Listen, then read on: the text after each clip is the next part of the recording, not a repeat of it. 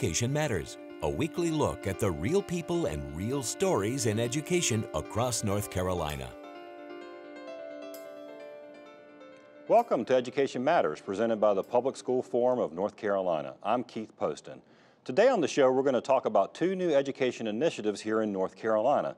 The first is the North Carolina Innovative School District, formerly known as the Achievement School District. The Innovative School District is set to announce a list of low-performing schools later this fall that could be taken over by this new state effort next school year.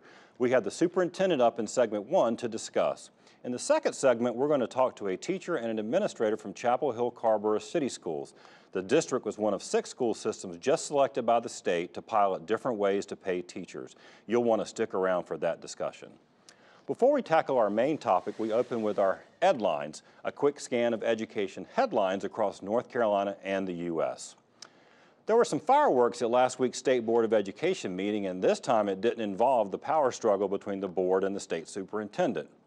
The new principal pay plan passed by the General Assembly drew some sharp comments about flaws in it, including a case where a principal could make less than an assistant principal at the same school. But the larger concerns voiced were about how the bonus-heavy plan may deter the principals from high-poverty schools because the largest salary bumps rely heavily on student test scores, which tend to lag in those schools. DPI said it will bring stakeholders together to suggest fixes to the General Assembly. Another contentious discussion revolved around the Every Student Succeeds Act, or ESSA plan, that is due to the U.S. Department of Education in September. State board members complained that the draft plan prepared by DPI is too status quo, that was a quote, and that also that the school performance measures that were championed by many teachers had been ignored for a continued heavy reliance on testing. The Charlotte Observer reported this past week about ethics concerns at 2 Charlotte area charter schools. Thunderbird Prep in Cornelius has asked for permission to turn over operations of the school to a charter management organization, Veritas Charter School Service. The CEO of that company is under investigation by the South Carolina Ethics Commission over possible fiscal mismanagement and ethical conflicts at the school she runs. The other school is Aristotle Prep in Charlotte. They want to hand over its operations to a new charter management company founded by some major players in North Carolina's school choice scene, including a member of the North Carolina Charter School Advisory Board. I'll have more to say about that in my final word. After the conflict of issues were raised by a state board member, the proposal was referred to state ethics officials for review. Finally, a new report is out on North Carolina's private school voucher program, the Opportunity Scholarship Program. The report, developed by the Friday Institute at NC State, interviewed parents who had received vouchers to send their children to private schools. While parents did express great satisfaction with their new school, they cited difficulty in meeting the financial obligations above the $4,200 voucher, which at some schools can be more than $10,000, factoring in transporting their children to the school, buying meals and uniforms, application fees, and activity fees. Private schools participating in the program did report to the Friday Institute that the program has helped them offset operating costs and reduce expenses for students already attending their schools, and the program has been credited with helping reverse years of declining enrollment in the state's private schools. Remember, you can visit the Public School Forum's website at ncforum.org, click on Education Matters, and read more about each of these headlines as well as other topics we cover each week. As I said at the top of the show, we're going to talk about a new education initiative created by the General Assembly last year. It was called the Achievement School District then, now it's known as the Innovative School District. And who better to help us understand what this is all about than the superintendent of that district, Dr. Eric Hall. Eric, thanks so much for being here today. Appreciate the opportunity, Keith. All right, so you didn't create the Innovative School District. It was created by the General Assembly in 2016, but you were hired this year to run it. So, you know, a lot of our viewers, I'm sure, haven't been following this legislation and the plan. So I guess first, just describe for us, what is it? I mean, what is the Innovative School District and what's it going to do? So as you mentioned, it was created in 2016 by our General Assembly, and ultimately it was designed to help improve some of our lowest performing schools in the state. You know, my job in the district, our task is really going in and partnering with schools that are low performing, partnering with communities, and together trying to find some creative, innovative conditions to help drive student outcomes. One of those strategies could include partnering with a charter management organization or an education management organization to partner with one of those schools in that local community for a period of 5 years under contract, and, you know, with some high expectations on what we need to do to drive outcomes, but monitoring that contract to ensure that they are being a good partner not only with the local school system, but also with that local community so that we're driving good, strong outcomes for the students in that school. Another strategy is an innovation zone, which is something I'm personally very thrilled about. And we look at some of the other models around the country. Tennessee is one that has come up quite often. We've seen some great outcomes in these innovation zone strategies. It's where you take a group of low-performing schools in a district, you bring them together almost like a school district within a district. Bringing those schools together, you put a team in place that's going to support those schools, and together my hope is that by having that charter management organization in partnership in that local community, that we can go back to some of the original intent of charter schools. How do we share innovation with public schools to drive improved outcomes? Right. In the innovation zone, something that a lot of people don't know, they hear that word, they don't know what that means. It means that not only are we going to bring these schools together to kind of create, again, that district and a district model, we're going to be able to provide them with opportunities to have some flexibility in how they approach their staffing models, their calendar, their bell schedule. And oftentimes our public schools have been so used to doing business a certain way for a long time, our charter partners can hopefully help them understand how do you take advantage of those flexibilities to be innovative and create some good opportunities for outcomes. All right, let me ask you now, you've mentioned partnering with schools several times, and I understand why you're saying that. But I mean, part of the concern that some have voiced about this legislation that was passed, this isn't about a partnership for the way it was written. This is about hiring a charter management organization to take over and run that school, right? And I mean, it was modeled after Tennessee's Achievement School District. Where, I think it's fair to say, and you can dispute it, that if you'd like, that the results have been mixed. I mean, they launched in 2011. The stated goal at that time was to move the bottom 5% of schools in Tennessee to the top 25% of the schools. To date, none of the schools that were part of the initial have moved out of the bottom. And I mean, so I guess the question that people mentioned to me is, why would we bring that to North Carolina if it's already not working somewhere else? Well, I think it depends on how you define working. When we look at schools across the state, and even in other states that have tried these models, when you have 2, sometimes 3 kids out of every 10 in a school that are proficient in reading, meaning that 7 to 8 students are not proficient out of every 10, that means we got to do something different. Some of those schools have a history of some of those performance challenges, and it's not about blaming, it's not about saying that staff aren't doing their best, but it's saying it's time to try something new. And when you look at the outcomes, particularly in the Tennessee model, the innovation zone had great outcomes that were, not there before the ASD was created. Some would say that it created urgency. Right. And urgency, to me, helps to drive change. Right. If we see that there is an opportunity to do something different, then I think we have a moral and ethical obligation when we look at that data to say that, again, are we comfortable as a state? Are we comfortable as a community to say that it's okay to have 2 to 3 students out of every 10 proficient in reading? I think it's worth, saying we need to change the conversation. That was the whole point of this whole effort, was really we have too many schools where too many kids are not achieving. I mean, and I think that is absolutely the right goal. But to that end, talking about the Achievement School District, again, one of the things that I know you've talked about, and I've seen some other interviews, is community engagement and parental involvement. Another knock, again, on Tennessee, we were only looking at what this was modeled after, was that that parents weren't involved, the charter operators came in, basically fired the principal and all the teachers, and they really didn't have a say in what was going on in their school. Is that going to happen here? I think in this case, I'm really excited about the way our legislation has been written. We do get compared to Tennessee quite often. If you look at Tennessee, the way their legislation was written, it was a deep dive and realistically a single community at that point, which was Memphis. Right. Several schools in Memphis were transferred over to the ASD for operation. If you look at our legislation, we are going in and we are limited to only 1 school in a single community. And that means an LEA or a local school district, we would only look at 1 school. We're limited to that, which is a good strategy to me because that's an injection point to then create the innovation zone and drive those partnerships so that we do bring the community into that conversation. So how many schools are going to be involved initially? So we are required to have no fewer than 2 in the first year in the legislation, and that's what I really want to stick to. Okay. We have an obligation to really do this well. We have an opportunity to learn from states like Tennessee and others, even Louisiana, where they have tried similar strategies. What is it that's worked well and what hasn't? Right. That's what makes this, to me, an innovative opportunity. As you mentioned earlier, it was once called the Achievement School District. We said this really, if you look at the legislation, it's not the same as Tennessee. This is something that we have an opportunity to take the legislation, but the legislation creates the parameters. The people can create the vision for what this can be in North Carolina, and that's why I use the term partnership. Because if we're working with the community and we're looking at the needs of the whole child, then we can start lining up resources in a way that I hope empower those communities to do great things. After the schools are selected, and of course after you get going, we definitely want to have you come back on, and we're going to talk about it and see how you're doing with it. So look, we appreciate you coming on the show today and answering some questions about it. I look forward to watching what happens. Keith, I appreciate the opportunity and always glad to be here with you. Thanks, Eric. All right, when we come back, we're going to learn about a new teacher pay program underway in Chapel Hill-Carrboro City Schools. But first, see if you can answer this question. What percentage of classroom supplies are purchased by teachers themselves?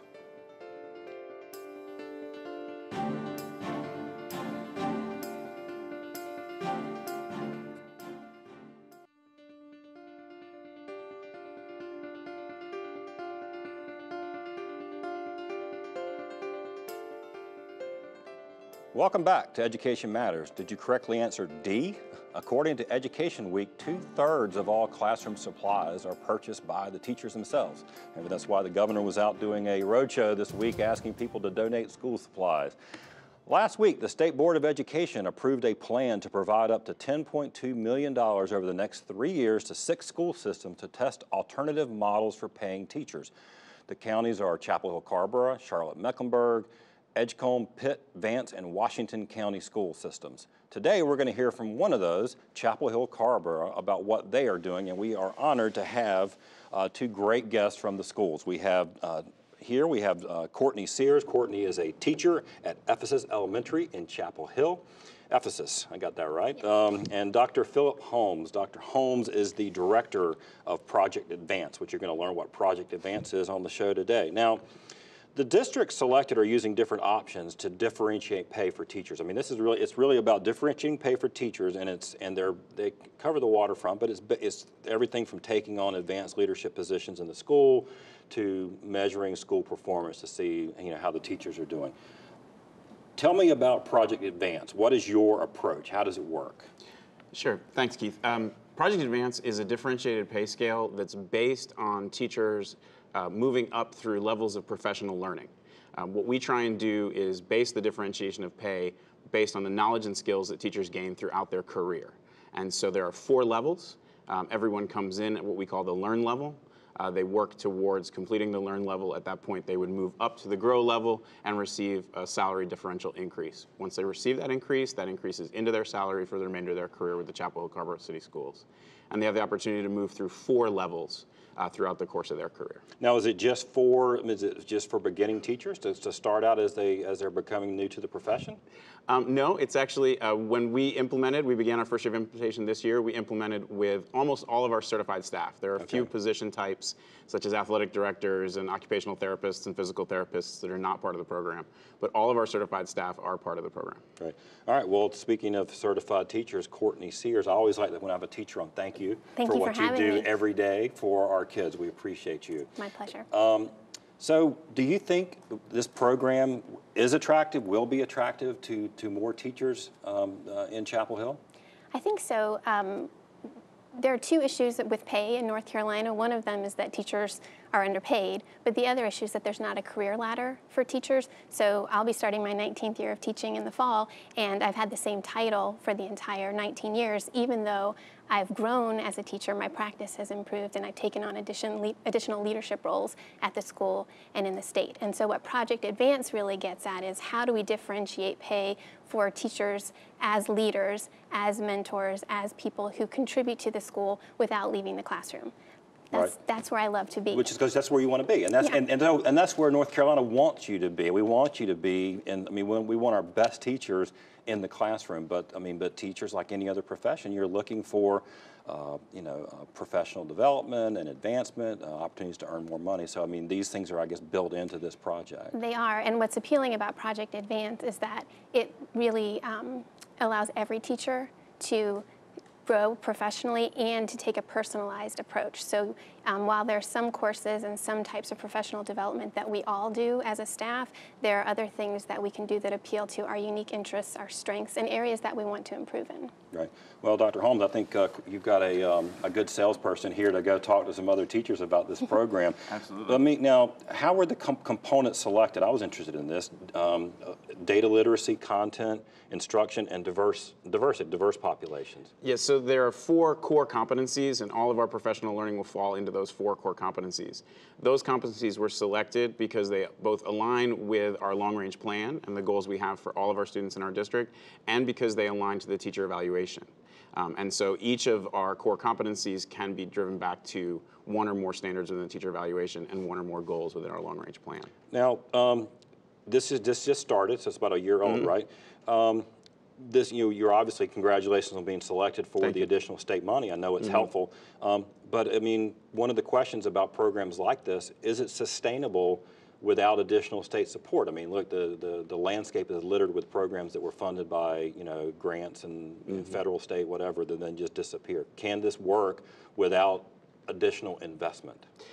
Our modeling, we've been planning for 2 years, and in our modeling, we do have a sustainability within the local dollars available to us using money we currently use to pay local supplements. Okay. As we transition from our old model local supplement, which had increases throughout a career based on years of experience, and we transition to a base rate, which is higher than the old base rate, and then the increases in local supplement are based on salary differential. Right. Our current employees are actually eligible for both. Right.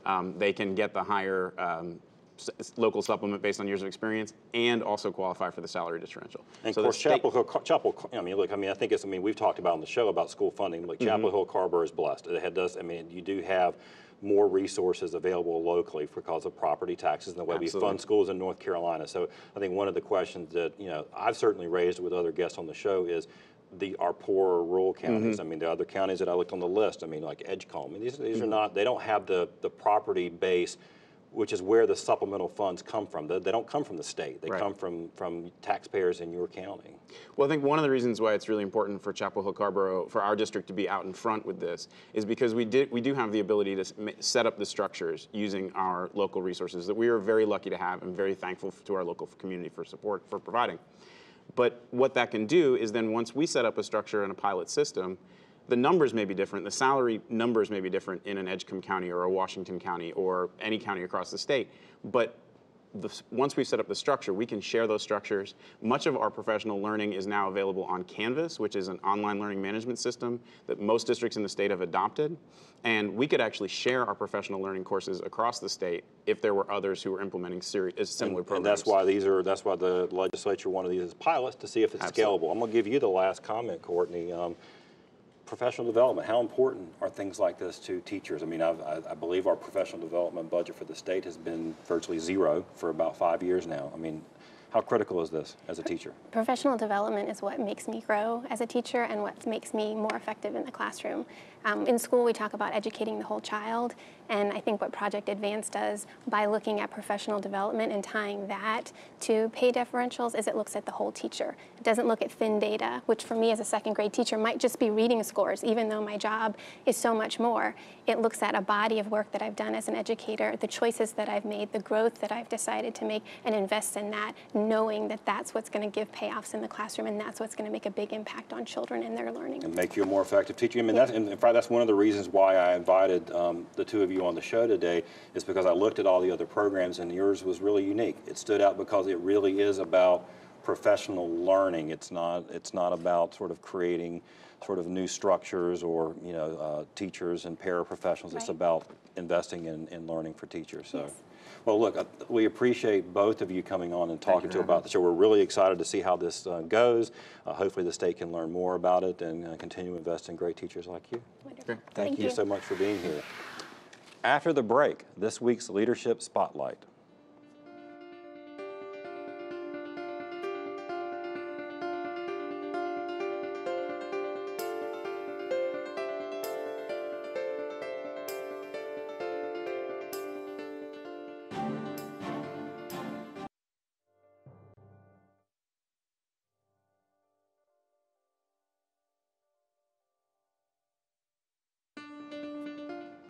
Each week, Education Matters spotlights individuals demonstrating exceptional leadership in education in North Carolina based on nominations from you.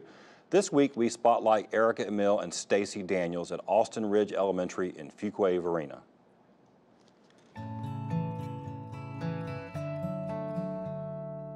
Our school does very well with proficiency, but we want for all of our students, from our high students to our students who need a little more support, we want them all to grow. Meeting the children where they are, at their particular levels, wherever they are, because they're all individuals. Each child needs to be reached where they are and grow from there. The teachers are able to do that in their classrooms with support from staff. People are starting to begin to tiptoe into things such as tiered lessons, and the feedback we've gotten has been amazing. The tasks are more meaningful because they're tiered and they're on their level, and they get to do something that's exciting to them at a level that's approachable for them. And then the student engagement and the excitement that you see when you go into classes now is a whole new way of learning and instructing. The teacher sort of stands back and lets the kids have a hands-on experience, a real-world learning experience. This is what differentiation is, and you see the growth in individual kids and in classes. So it's exciting, and we're just at the very beginning, so we look forward to seeing where we're going to go. If you know someone or a program that deserves to be recognized, please visit our website, ncforum.org, and click on Education Matters, and scroll down, you'll find a link to nominate someone in your community. After the break, this week's final word.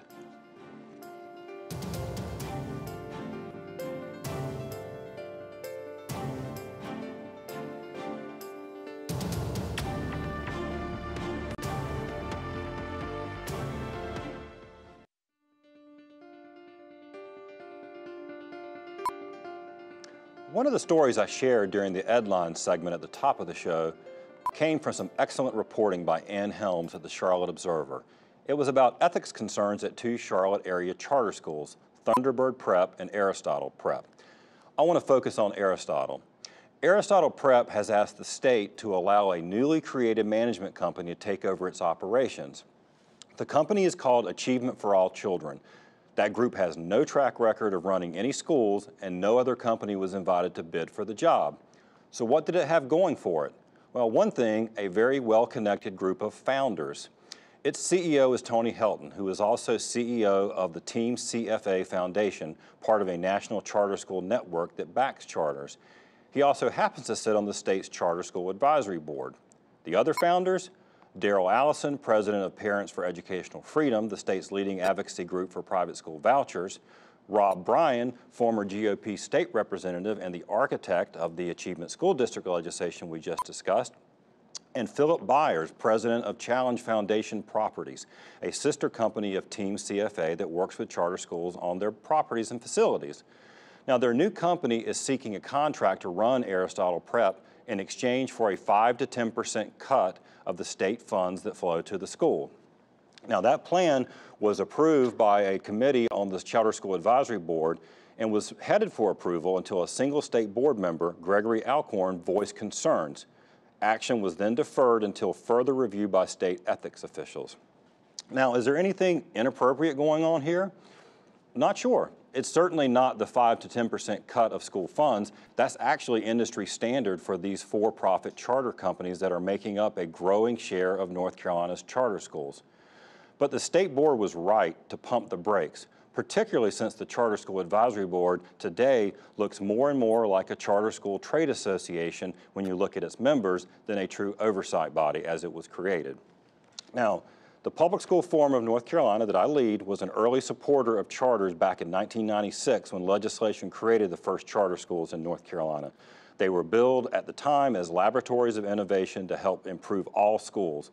And from a personal perspective, I've shared before on the show, my daughter attended a charter middle school here in Raleigh, and we had an excellent experience. But the rapid charter growth fueled by friendly legislation and minimal oversight does give me pause. Something just doesn't feel right here. So let's be cautious. If not, one day we may look back on this time period as the moment North Carolina's charter school train jumped the track. That's it for this week's show. We're off next week, but we'll be back August 26th with a brand new show featuring an interview with UNC President Margaret Spellings. Thanks for watching, and we'll see you soon.